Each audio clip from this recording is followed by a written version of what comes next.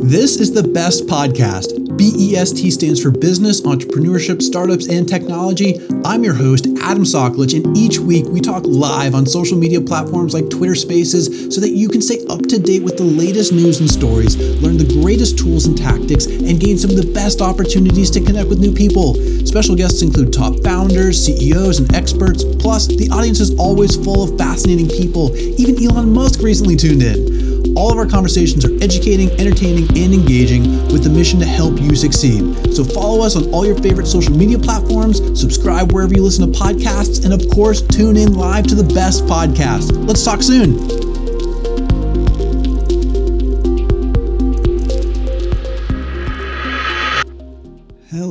Hello, everyone. My name is Adam Soklich, also known as the Best of Live Audio, and I'm so excited to be here with you folks today. Of course, we're going to be diving into all things coding, all things AI with Replit CEO Amjad Masad. Amjad, can you hear me? Are you there? Yes, I'm here, and I can hear it loud and clear.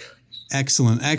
Is this your first time on Twitter Spaces, by the way, or have you been hosted or have you been joining rooms before? Just always curious to ask that question. Just once before. We were, I think last year, we were announcing investment in Synthesis, this education company. Apology, Srinivas and myself, but yeah, that was the only time. And Good. Well, folks, the room's going to populate. This is going to be a great conversation. I've been hosting so many CEOs on this platform, and of course, lately diving into all things AI. Just last week, I had Intercom's co-founders on here. Today, we're going to continue this conversation, learn all about Replit, what you guys are doing, and then specifically also diving into AI. So, Amjad, if you're ready, I would just love to kick it off with this question, because if you haven't followed Amjad already, go ahead, check out his account. One of your recent tweets really piqued my curiosity when I was preparing for this, Amjad. So you had just written in the last day or so, actually it was earlier today, you wrote, "It's actually irresponsible to not leverage GPT, so I'd be worried about the other half." And that's in regards to another tweet from someone saying that a YC founder in the current batch said that half of our batch is doing something with ChatGPT. Is the world ready for 150 AI startups unveiled on Demo Day? Amjad, I just want to hear more about your thoughts on that topic before we dive in deeper. yeah, honestly, I've been pretty annoyed with a lot of, especially coming from VC types where they're a lot of them coming up, out of the Web3 hype. A lot of them lost a lot of money, and they think that AI is another set of Web3 type hype, but it's totally different, and it's unrelated, and it's actually a huge sort of technological unlock. And it is, another tweet I made is I was like, I heard that half this YC batch, they're using EC2. EC2 is AWS's compute infrastructure. And is the world ready for another 150 AWS wrappers? And what I mean by that is everyone uses the cloud, right? The cloud is this enabling technology that everyone is this rising tide that made the world of business and technology a lot better for everyone. And so I think that large language models broadly are this new enabling technology. And they're actually not that different from, say, the cloud, because they enable computation in a sort of a new way. And I think every company in the world will use them. And I think if you're a startup, you would definitely want to figure out how to get ahead. That's in a follow-up tweet, I said, startups are often a spread trade between sort of what's possible technologically and what's widely adopted, right? So there's typically a delta between a technological unlock like GPT and a wider adoption. And if you're a startup, that's your opportunity. That delta is your opportunity. And so it is really irresponsible to not leverage this technology to get ahead and be able to compete and compute. And I'm glad that you bring up the competitive space, because I think something else that's been on your mind, and I'm curious about this as well. I'm going to go create one of those maps of the AI startups in this space. There's going to be so many. There's already a lot out there. So when you look at the ecosystem of AI at the moment, sure, there's some big players, but there is this expansive number of startups that are growing. who are just some of them that are catching your eye, or maybe there's some that you guys are already working with, or maybe tools that you're already using as well. But just kind of give us that spectrum. Yeah, I mean, one app that I use like now every day is Perplexity AI. Do you know that one? Well, actually, and I think is it Aravind? You're in. Yep, he's here. The CEO's in the room, so I might bring him up in just a moment. Yeah. But keep doing that while I invite him up. Yeah, so Perplexity basically is like my favorite search engine right now, and it's different than ChatGPT in that it actually has up to date knowledge. So it has knowledge of the world up to the second. So you can ask a question about what's happening in the world. Something you saw online or saw some news of. Like, I find it a lot easier to, instead of going around trying to find out what's happening, is to just go ask Perplexity, and then you can ask a follow-up question in a ChatGPT fashion. And I just find it way more compelling than any other search engine, especially for question type things. And it also has this neat Twitter search feature called Bird SQL that allows you to kind of do queries on Twitter using natural language. So you can do things like, who are my top followers, and find out who are the most followed users that follow you, and more more in-depth analytics stuff as well. And so that's one sort of consumer type app that I use every day. Obviously, I use Ghostwriter every day. Ghostwriter is Replit's sort of Copilot-like code assistant. It is split up into multiple components. The core component is code completion, where as I'm typing code, it's sort of predicting what I want to do and doing it for me. And that's saving me something like 50% of keystrokes or more. It's been really life-changing in a way. And then the other part is we're working on a ChatGPT-like component to Ghostwriter, where you can talk to Ghostwriter. You can ask it questions about your project. It can debug errors for you. It can look things up for you. It can give you suggestions. It's a pretty neat tool to kind of as you're coding. And then I'm using GPT powered sort of things all over the place. I had this email tool built on Replit bounties that I'm using quite extensively, and it's a very simple tool. It just sends the email context with a prompt to OpenAI, and it returns an email. Half the time, it's sort of directionally correct, and I'll edit it a little bit to get it to what I want. And so that's been very useful. And then obviously I use ChatGPT quite a bit, and I use the OpenAI playground in a ChatGPT fashion even before ChatGPT came out. So I always sort of, anytime I want to brainstorm something, I might sort of try to prompt the AI to think through a problem. Sometimes I'll have it kind of prompt it in a way to become a doctor and talk about some medical issues. So I sort of build apps on the fly, I guess, with prompting to kind of do something that I wanted it to do. And so, it's really been meaningful change in productivity and just quality of life with this new technology. Absolutely. And you brought up a couple of things we're going to go over in a bit. We're going to dive more into ChatGPT, of course. We're going to dive into bounties, but you also brought up Perplexity AI. And so while we have the CEO and co-founder here as well, Aravind, welcome to the stage. How are you? I'm good. Thank you for having me. Hi, Amjad.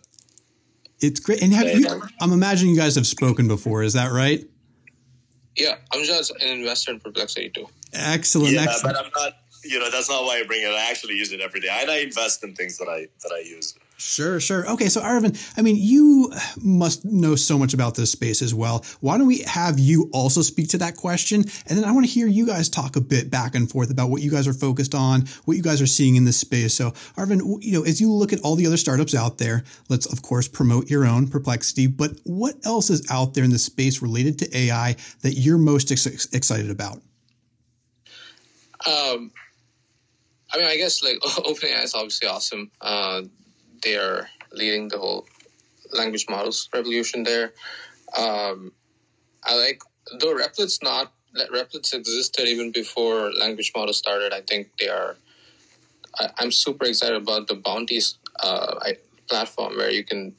I think there's just so many more developers who are just going to build cool tools there that you probably don't even need separate companies anymore to do each individual thing. For example, there are a lot of people who are interested in making a Perplexity for Siri, and like we don't have any time to work on it, and like we are likely to just put it as a Replit bounty and have somebody else do it. So I'm excited about those kind of things where the APIs are now so good that like there's just going to be a ton of individual developers doing this rather than actual companies for each thing. I think ChatGPT obviously is really cool. I mostly use it for writing because I'm not a native speaker, and sometimes I find it difficult to write things really well. For example, all the marketing material from Perplexity that we put on Twitter, all our tweets announcing our product releases are all written with ChatGPT. As in, I start off with it and I iterate a little bit and then eventually convert to something. Similarly, like when we were making our first release, like we were actually working on something else, and then we decided to release this and see how it goes. And yeah, so the people who were really knowing how to write front-end code were doing other stuff. And then my co-founder actually wrote the React code. He had never coded in React before, and he used ChatGPT's help for that. So these kind of like experiences are just going to be more and more prevalent now, and this is sort of similar to what Amjad was saying about like how any new thing you want to build is just so much easier to build right now. And to add on that, I'd love to hear Amjad. Actually, you just unmuted. Amjad, go right ahead.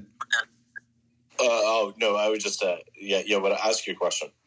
Yeah, I was just wondering about that. As we think about AI, we think about it in a way replacing some aspects of content creation, marketing, writing, of course. There's so many things out there, even going into the software development space, from an engineering perspective. Now, some people are looking at it as it's going to take away jobs. I've also heard the other perspective of, well, simply it makes life easier and then enhances you and allows you to focus on the bigger, the better stuff, right? So, Amjad, what's your perspective on that? Well, to start, the thing I'm most excited about, and something I've sort of really dedicated my career to in a lot of ways, is the enabling of the small-time entrepreneur, the individual that's trying to change their life circumstances to learn a valuable skill and be able to build a business and make money. And that's why we're we built this creator economy around Replit, is because, it's, for the first time in the history of the world, you can have an idea and start making your first dollar from it in a matter of hours or days. In the past, like think hundreds of years ago, having an idea and actually materializing in the world, not even to think about having someone pay for it, is actually quite hard, right? Like just, you have to make some kind of physical object. You have to have some kind of factory to scale that out. You have to have some kind of thing that you're making, and you would require a lot of capital and physical infrastructure to do that. And now we're getting to a point where sort of the distance between an idea and a product is coming down so much as to approach zero. Like writing a prompt, you can create a product by writing a prompt. And they do that all the time, especially with GPT 3.5 is sort of really good at zero shot. I actually find it better at zero shot than multi-shot, because it kind of becomes more constrained with multi-shot. But, you can write a prompt, and that's an application, right? I mean, that is really down to the minute level idea to product in the world. And if you think about the individual entrepreneur, they have to do all these different tasks, right? They have to create a marketing site. They have to create, they have to think through go-to-market. They have to find some kind of distribution channel. They have to build the product. They have to monetize it. They have to price it. They have to do all that stuff. And I think this new AI revolution will happen every aspect of that. help you write the marketing copy, it'll help you brainstorm through your go-to-market, do your research around pricing. It'll help you code up your application, obviously. And so you go from a world where access to opportunity is this thing that's sort of bottlenecked by, geography and access to education, to something that is unlocked via access to any sort of computer with an internet connection. That's basically all you need to build a business, to build a career, to build expertise, to start making money. And we see that all the time with Replit, and it's only accelerating with this new technology. In terms of the question about the jobs, it's really hard to predict these things. It's like, going back to Ludditism and the idea, as I remember, I think the Luddites were really worried about jobs being taken away from the machine that makes clothes, like the loom machine or something like that.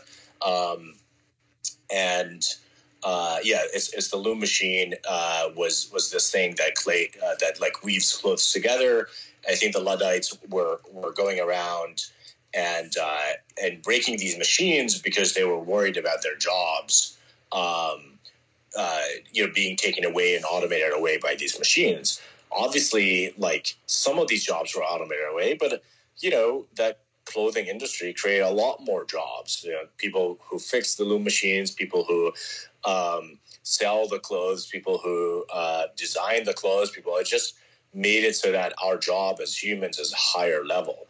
So, I'll give you another example. There was a job called a knocker-upper. Do you know what a knocker-upper is? Tell us. So people, you paid them to go around and knock on your window to wake you up at a certain point. So you want to wake up at 8 a.m., you paid a knocker-upper who comes with a stick with a finger on it, like a prosthetic type of finger, and knocks on your window at 8 a.m. And it was the knocker-upper industry. And then, obviously the alarm clock came around and you no longer did a knocker-upper. But what did the alarm clock and that kind of relevant sort of electronic sort of industrial revolution bring about? It brought about a whole slew of new jobs, right? The people who are at the factories, the people selling the alarm clocks, the people fixing them, all sorts of jobs that you wouldn't have expected were sort of unlocked and created. So I think that question is sort of hard to figure out. I do think that there are some issues around people who are not adaptable enough being sort of left behind, given this revolution, and being sour about it. And that's going to create some discontent. That's probably going to have political issues, but that always happens. So my advice is, jump in and try to learn the technology. And instead of being cynical about it and being worried about it, try to figure out how to leverage it and how to orient your life in a way that you can make the most amount of good out of it. 100%. And, I happen to work on a podcast as well with the editor-in-chief of Entrepreneur Magazine. And so he's interviewing constantly the world's best entrepreneurs. He just wrote a book. The common thread that he's learned from all these entrepreneurs and investors and CEOs and executives is that adaptability is that key skill set, that even with technology or just the way the world works, challenges are going to come up. It's how you adapt and overcome them that allows the most successful to keep succeeding, because they don't just get inhibited by it, right? So, Amjad, I'm curious, if you're looking at this, there's a million different ways that AI can go. How do you look at it? Do you start looking at, different industries that you're seeing and that you're most excited about in the future? Or you also used the word geography before, and I know that you're building more into India at the moment, right? Which is like the second largest area for developers and software development as well. So how do you think about that as you explore forward and as you think AI progresses forward? Yeah, I mean, there's always this sort of almost arbitrage opportunity that happens in technology, because the first area that a new technology gets applied to is technology itself. And so it's no surprise that the first mainstream application of LLMs was Copilot. It's because, like, we made this thing. It's like, we're going to use it.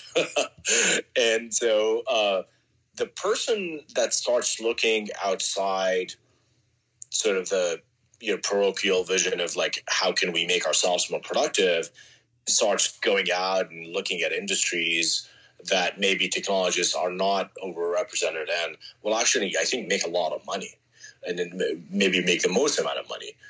Because I think technology applied to more old-fashioned industries, there tends to be a bit of a resistance there.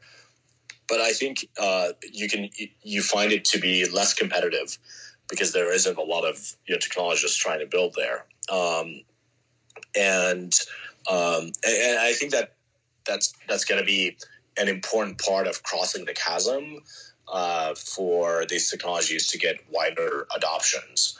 In terms of, like, which industries I could see this applied to, it's sort of like, it's sort of like the cloud. This is an enabling technology that I think will just spread everywhere. And I think in a similar way that the cloud is still spreading. I mean, the cloud is really taking a long time to get to full penetration. There's still a lot of companies and small businesses that are still tied to their own sort of on-prem thing, but they're all kind of slowly moving. But yeah, because it's going to be applied everywhere, I can't really kind of be prescriptive. I just say, like, look everywhere and see, like, what can you do in these different areas. And I could possibly try to brainstorm areas, but I'm not sure that's useful. But maybe you can give me some ideas, and we could talk about, like, where how could that fit. To your other question on geography, I think that's really going to be a huge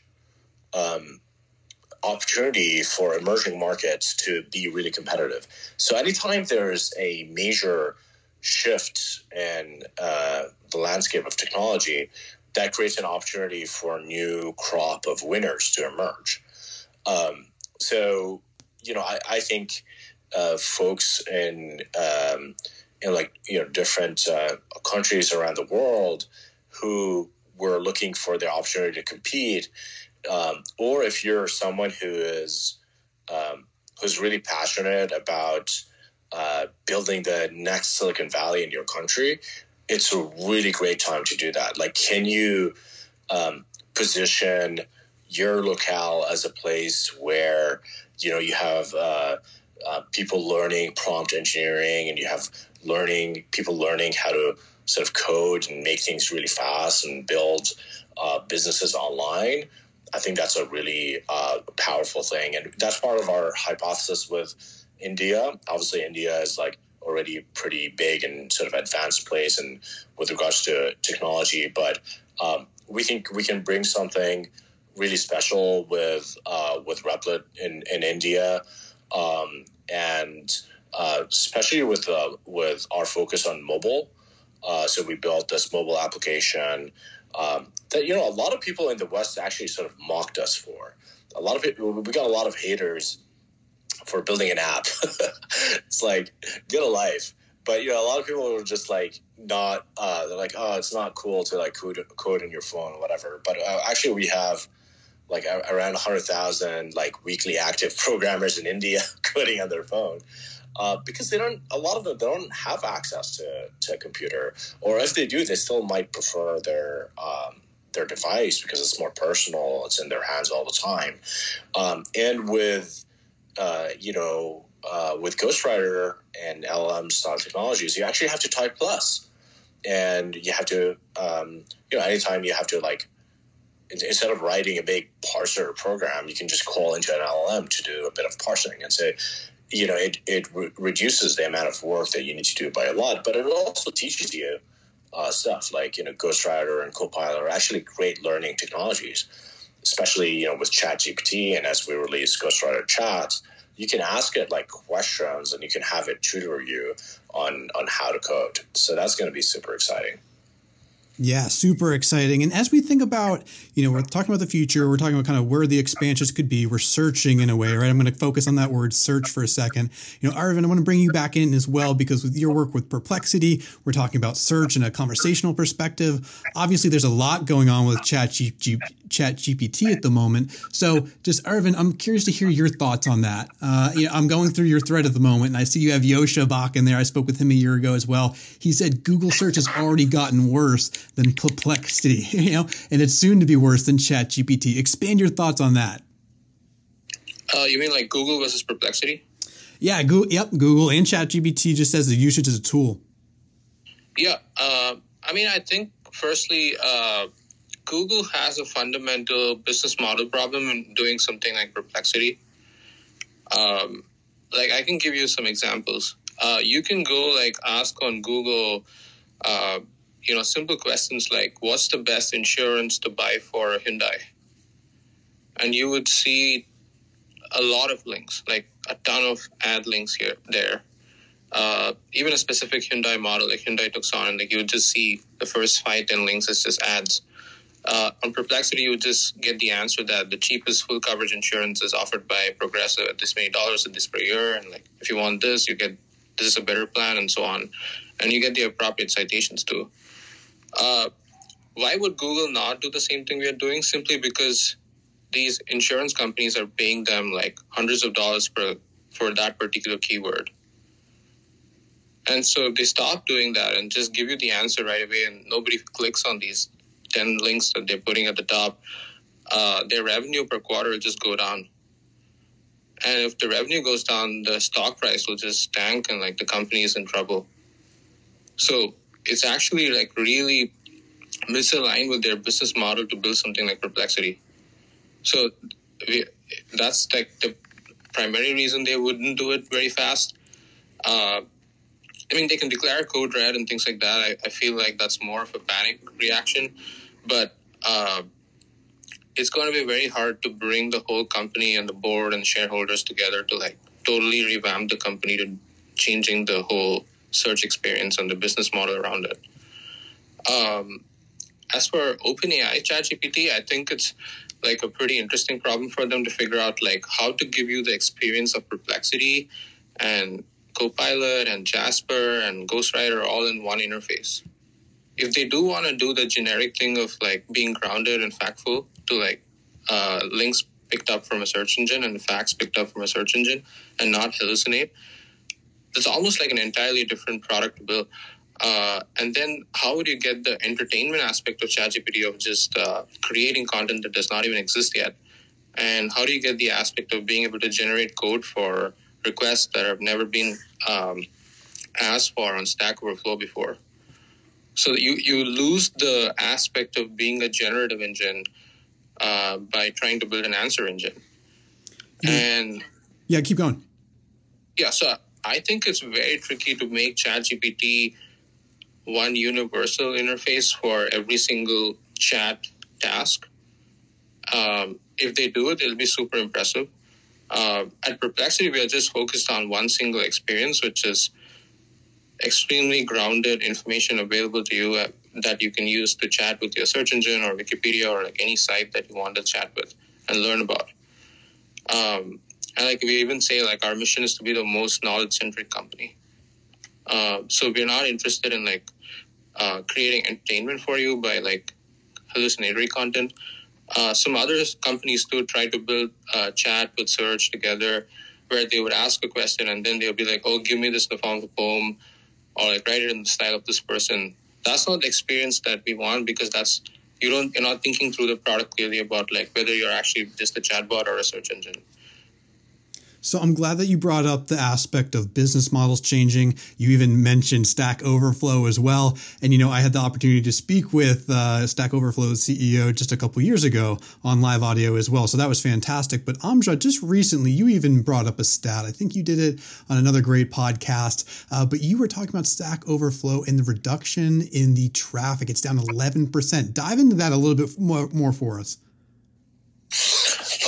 I don't want to make a big deal out of it, but we actually seen some research from some people. I don't think they're ready to kind of share that out widely, but a very popular VC firm we were talking to showed us some stats that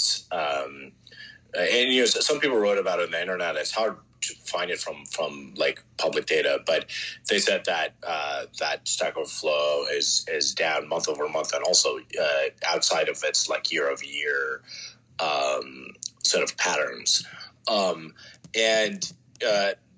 they seem pretty convinced that that it is ChatGPT's impact, and this sort of makes sense. I personally very rarely now go to Stack Overflow when I'm coding. I'm typically using Ghostwriter Chat, and most of the time it's like very good at answering my specific coding question, and sometimes even better because it gives me exact code snippet that I'd like, and I can also ask a follow-up question, and I think that's really powerful. And this is also what makes Perplexity powerful. The idea is to be able to ask a follow-up question or ask the AI to iterate on the answer or make it better for you is something that you don't have with a static website. So ChatGPT's impact is actually pretty large and far-reaching. It's one of those products that we haven't seen in a long time just go viral super quickly. And I hear about it from my friends back in Jordan, where I'm from, who are not even in technology. They're like mildly technical. And like everyone is using it to, for their work and for their business. And everyone's trying to imagine like how this technology is like going to change things. And so I think it's been like, super intriguing to kind of watch such a disruptive moment in the lifetime of technology. So it's not at all surprising to me that, this has a noticeable effect on something like traffic to Stack Overflow. We have to recognize that these things are also trained on Stack Overflow. And so there's a question about the, chicken and egg type of question, right? So if Stack Overflow actually becomes less successful, that is actually a bad thing for future LLM training. And we know that LLMs are not entirely great at new knowledge creation. So it's going to be a race between LLMs getting better at new knowledge creation and the sort of destructive impact it has on sites that were well trafficked before this technology.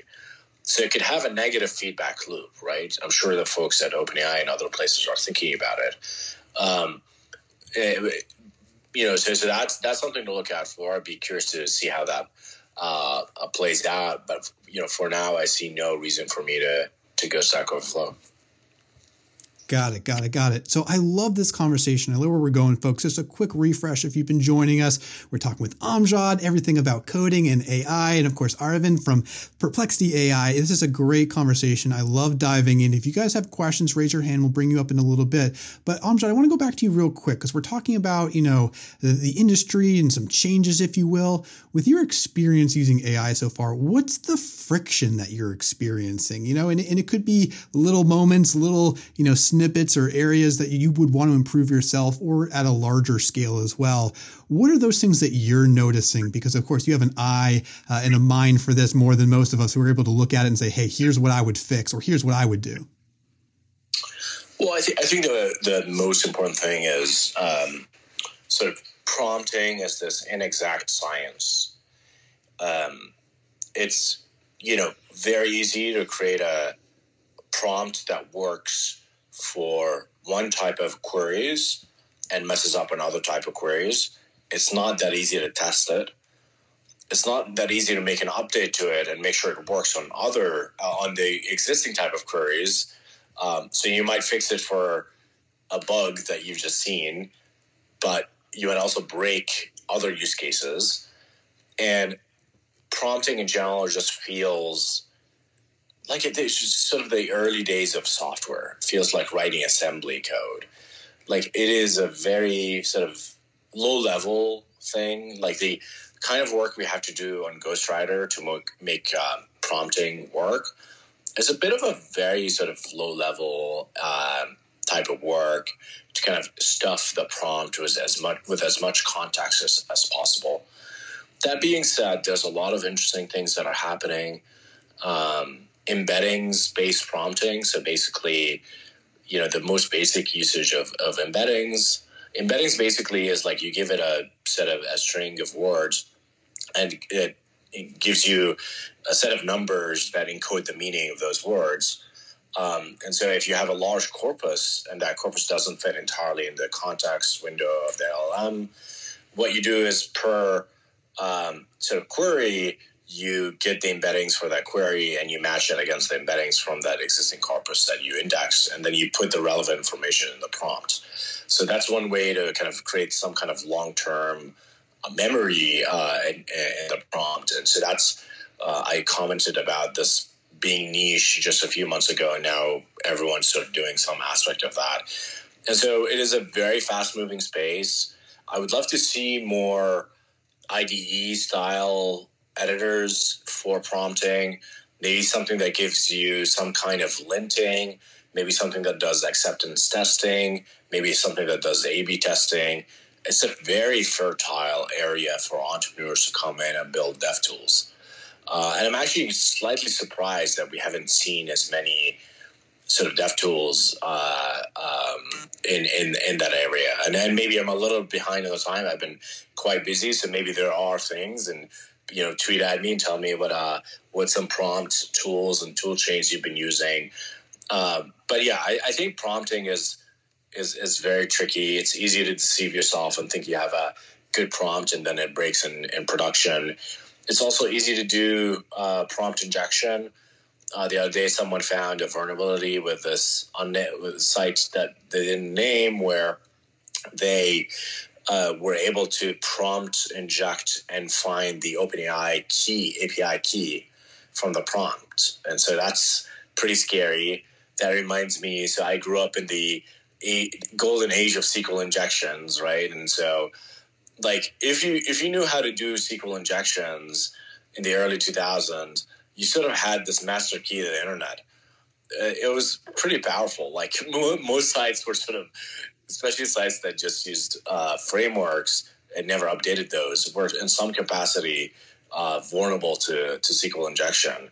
I remember, like, I'd try to get into a Wi-Fi and the Wi-Fi is locked, and I'll just do a SQL injection, just get into that Wi-Fi or get into any site I'd want. And it's like a common thing. And I think right now we're probably in a place where prompt injection is like, a lot of times prompt injection is benign, but it gets pretty bad when you're evaluating the code that you're generating from an LLM. That's like a pretty bad thing to do. And so and there are other ways where prompt injection could, like, really can create security issues. And so yeah, prompting in general is a very early inexact science. And so I would love to see more work in that area. The other thing is giving LLMs the ability to use tools. So, Perplexity's kind of technology is interesting, where they marry an LLM with a search engine on the back end. And that's very specific to them, but a lot of times you are building an application and you want the LLM to be able to access the internet for up-to-date knowledge. You want to be able to access a calculator, a Python interpreter, because these things are disembodied by default. They don't have up-to-date knowledge. They can't access the state of the environment. And so being able to access these things is very important. I've been hearing a lot about LangChain. I haven't really tried to dug into it just yet. But that seems like an area where you could do composability, and you can sort of augment LLMs with useful utilities and memory and things like that. And so that's a developing area. That's very exciting. And so, without those sort of things, again, you have this disembodied agent that doesn't know anything about the world, and it could give you pretty false information, and it could hallucinate. And so that's pretty tricky. I think there's a challenge for teachers in this age, to figure out how to teach without memorization and without, overemphasis on, without overemphasis on menial tasks and rote tasks, because all of that is automatable with LLMs. I think the best teachers and the best ways of teaching are going to evolve to include these things as part of the curriculum as opposed to banning them. Where I'm from, back in Jordan, they used to ban calculators in mathematics exams and things like that. And I thought it was pretty dumb, because what you're doing is you're freeing your mind to be able to do more complex things. And if a computer is really good at something, I think it's okay to be able to depend on it. Of course, in some cases you want to learn the core skill, but after that, it's fine to be able to depend on that thing. Now, I'm not giving an opinion that ChatGPT should write all your essays, but I'm just saying that a solution to the problem of using GPT for cheating is not to ban these things. It's probably to figure out a proactive way of using them.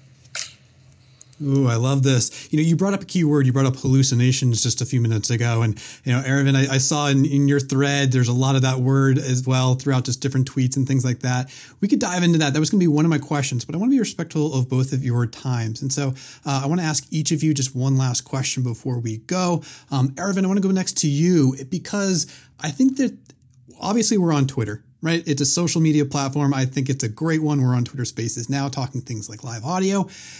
What do you see the future of social media, and let's just say Twitter for that matter, looking like with or integrated with AI and the usage of Perplexity AI? It's I'm just trying to think about all the potential improvements, all the way that this can get better. I'd love to hear your thoughts on that one before we go over back to Amjad. Oh, yeah, sure. The reason we actually built BirdSQL and put it out was Twitter search was just not nice for me. And I'm a very regular user of Twitter. I don't use it mostly to just follow people and see what they're saying, but sometimes they say a lot of insightful things, and I just might want to revisit it. And it's so hard to pull up the content again in future. And also, when you're running a company, marketing and releasing your stuff and making sure people use it, people are liking it and tweeting it is super important, right? So you can learn a lot from how other people do it, other successful people do it. One example is Replit or Amjad. The way they do their releases is super well thought out. So then you want to also go and search for what tweets get a lot of likes, engagement, or who's actually liking them, and so on, right? So all these sort of experiences were lacking on Twitter. And that's sort of what BirdSQL catered to. Another inspiration for this was Wolfram Alpha and Graph Search on Facebook that used to exist even before the era of LLMs. All these things are so much easier to build now with code language models and GPT 3.5 and so on. In terms of Twitter, the core experience on Twitter itself, I really liked the tweet from Amjad recently about how you can basically almost personalize your feed by saying in English what you want to see. You can just say I want to see tweets more like these sort of tweets.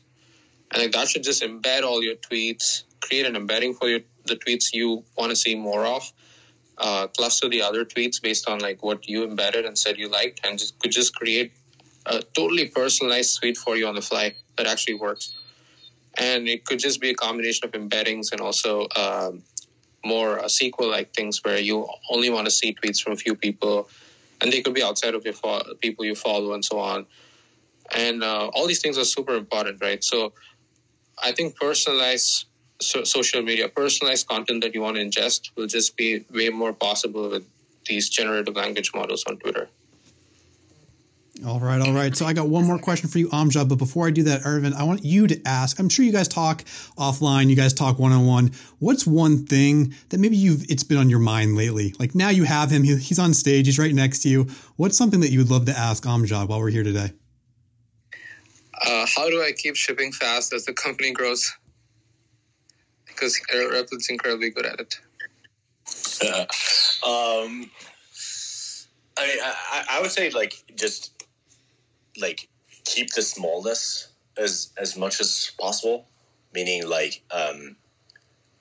there's a tendency for entrepreneurs to what I call it playing house. So when you're a kid, there's this popular thing to do is to kind of act like adults. And entrepreneurs will raise a Series A and it's okay, now it's time, I have a board and I need a process, and I need to get serious. And so you end up sort of cargo culting what other companies or bigger companies do. And cargo culting is this, term, that describes doing something without actually understanding, why it's done. And it's basically I don't have to explain cargo culting. You can look it up, but you end up just copying what you think grown-ups are doing, and you don't understand the reason behind it or why it evolved. And instead, what you want to do is you want to learn on your own in a way. You want to, of course, learn from books and by talking to others. But what works for you, what works for your team, what works for your culture, what works for your personality, what do you enjoy doing? I think a lot of founders don't check in with themselves often and just think, okay, what kind of company I want to work at? And so do you want to work at a company that's very process-oriented and want to, be accurate and do the right things and never mess up? And okay, that's a personality trait. You can do that. But kind of my personality trait is I want to work at a company where I have fun, where we do things fast, where we explore ideas pretty quickly, where it's okay to mess up, and it's actually great if you're ambitious with some risk of failure. And so structure the company in a way that does that. The other thing is you almost want an expiration period for some process. So it's easy every time you mess up to add some kind of process, right? So you broke the site today. Okay, let's add a process. Now we have a staging server, which is fine, But you run this iteration 100, 1,000 times, and you end up with something so, time-consuming, so difficult, and slows you down so much. And a lot of companies, there's employees are churned enough that people don't know why they're doing that. It becomes another form of cargo culting. So once in a while, you want to sort of throw a grenade and a bunch of processes you've accumulated. And what happens if you what happens if you just remove them?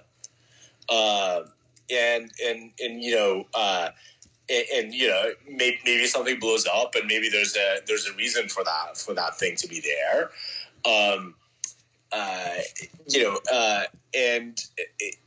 Actually, there's this word for it. It's called Chesterton's fence, and it's actually advocating the opposite of what I'm saying. Is that you should understand why something is there before you move it. I'm actually saying the opposite. I was saying every once in a while, try removing things. And if you removed enough things and things are still working and perhaps working better, that's great. Just keep going. And so I do that every once in a while where, I go into a team or some part of the company and it's sort of like full of things that I don't understand and ways of doing things that seems like too complex. And you just like start from scratch and just see what breaks. Ooh, I love this. All right. Well, I heard your notifications going off. So we're 10 minutes before the hour. You got your next thing coming up. Last question for you. I love what you're doing with the Replit bounties, right? I know that you tweeted recently. You said, it turns out all my friends are using Replit bounties, even those who don't code. This is the fastest product to full friend saturation I've experienced lately. So I'm curious, what's one that you've been super impressed with recently that you saw, you noticed, or it helped you? Or what's one thing that you'd love to see come up? What's a bounty that you'd love to see come up? Because there's people in this audience that might be interested to hear that as well. I saw a game yesterday. Most bounties are like actually business kind of stuff. That's where I see most of my friends using it. I saw a friend yesterday post a bounty that's actually active right now to generate a domain for his new startup. He's like, write a script to like find a domain with like that's .com that's like 5 or 6 letters, and so someone has probably already done it.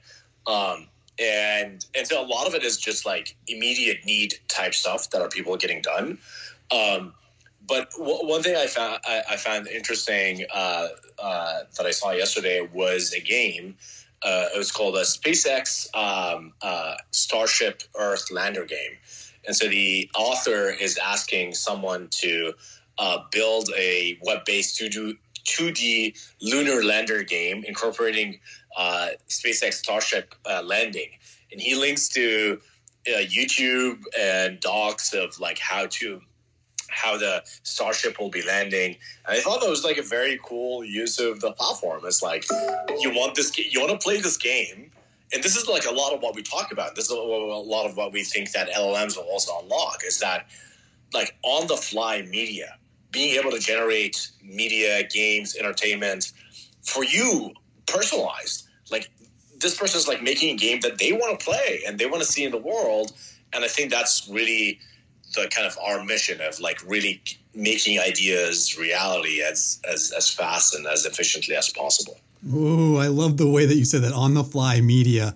All right, Amjad, well, you are doing great things at Replit. I'm super excited for you. You guys are growing. You guys are hiring as well. So, folks, if you're in the audience, check out Replit. Check out their career page. They've got some open positions. I can see them now. Developers, software engineers, things like that. And Aravind, I know that you're doing fantastic things at Perplexity AI as well. I'm so glad that you got to join the conversation. We'll have to do this again sometime, guys, because Amjad and Aravind, you guys are doing fantastic. So I'm super, super excited for you. And we'll have many more of these shows coming up with more AI leaders, folks. So quick reminder out there, my name is Adam Soklich, also known as the Best of Live Audio. We're talking all things AI and coding today with Amjad, Replit CEO, and I've just really, really appreciated this. So thank you guys so much for joining today. Thank you all. I appreciate it. Thank you, Adam. Thank you for having me. All right, guys. Thanks to everyone in the audience. So glad that you joined as well. Tune in, check these guys out, follow them if you haven't already, and I hope you all have a great rest of the day. Take care, everyone.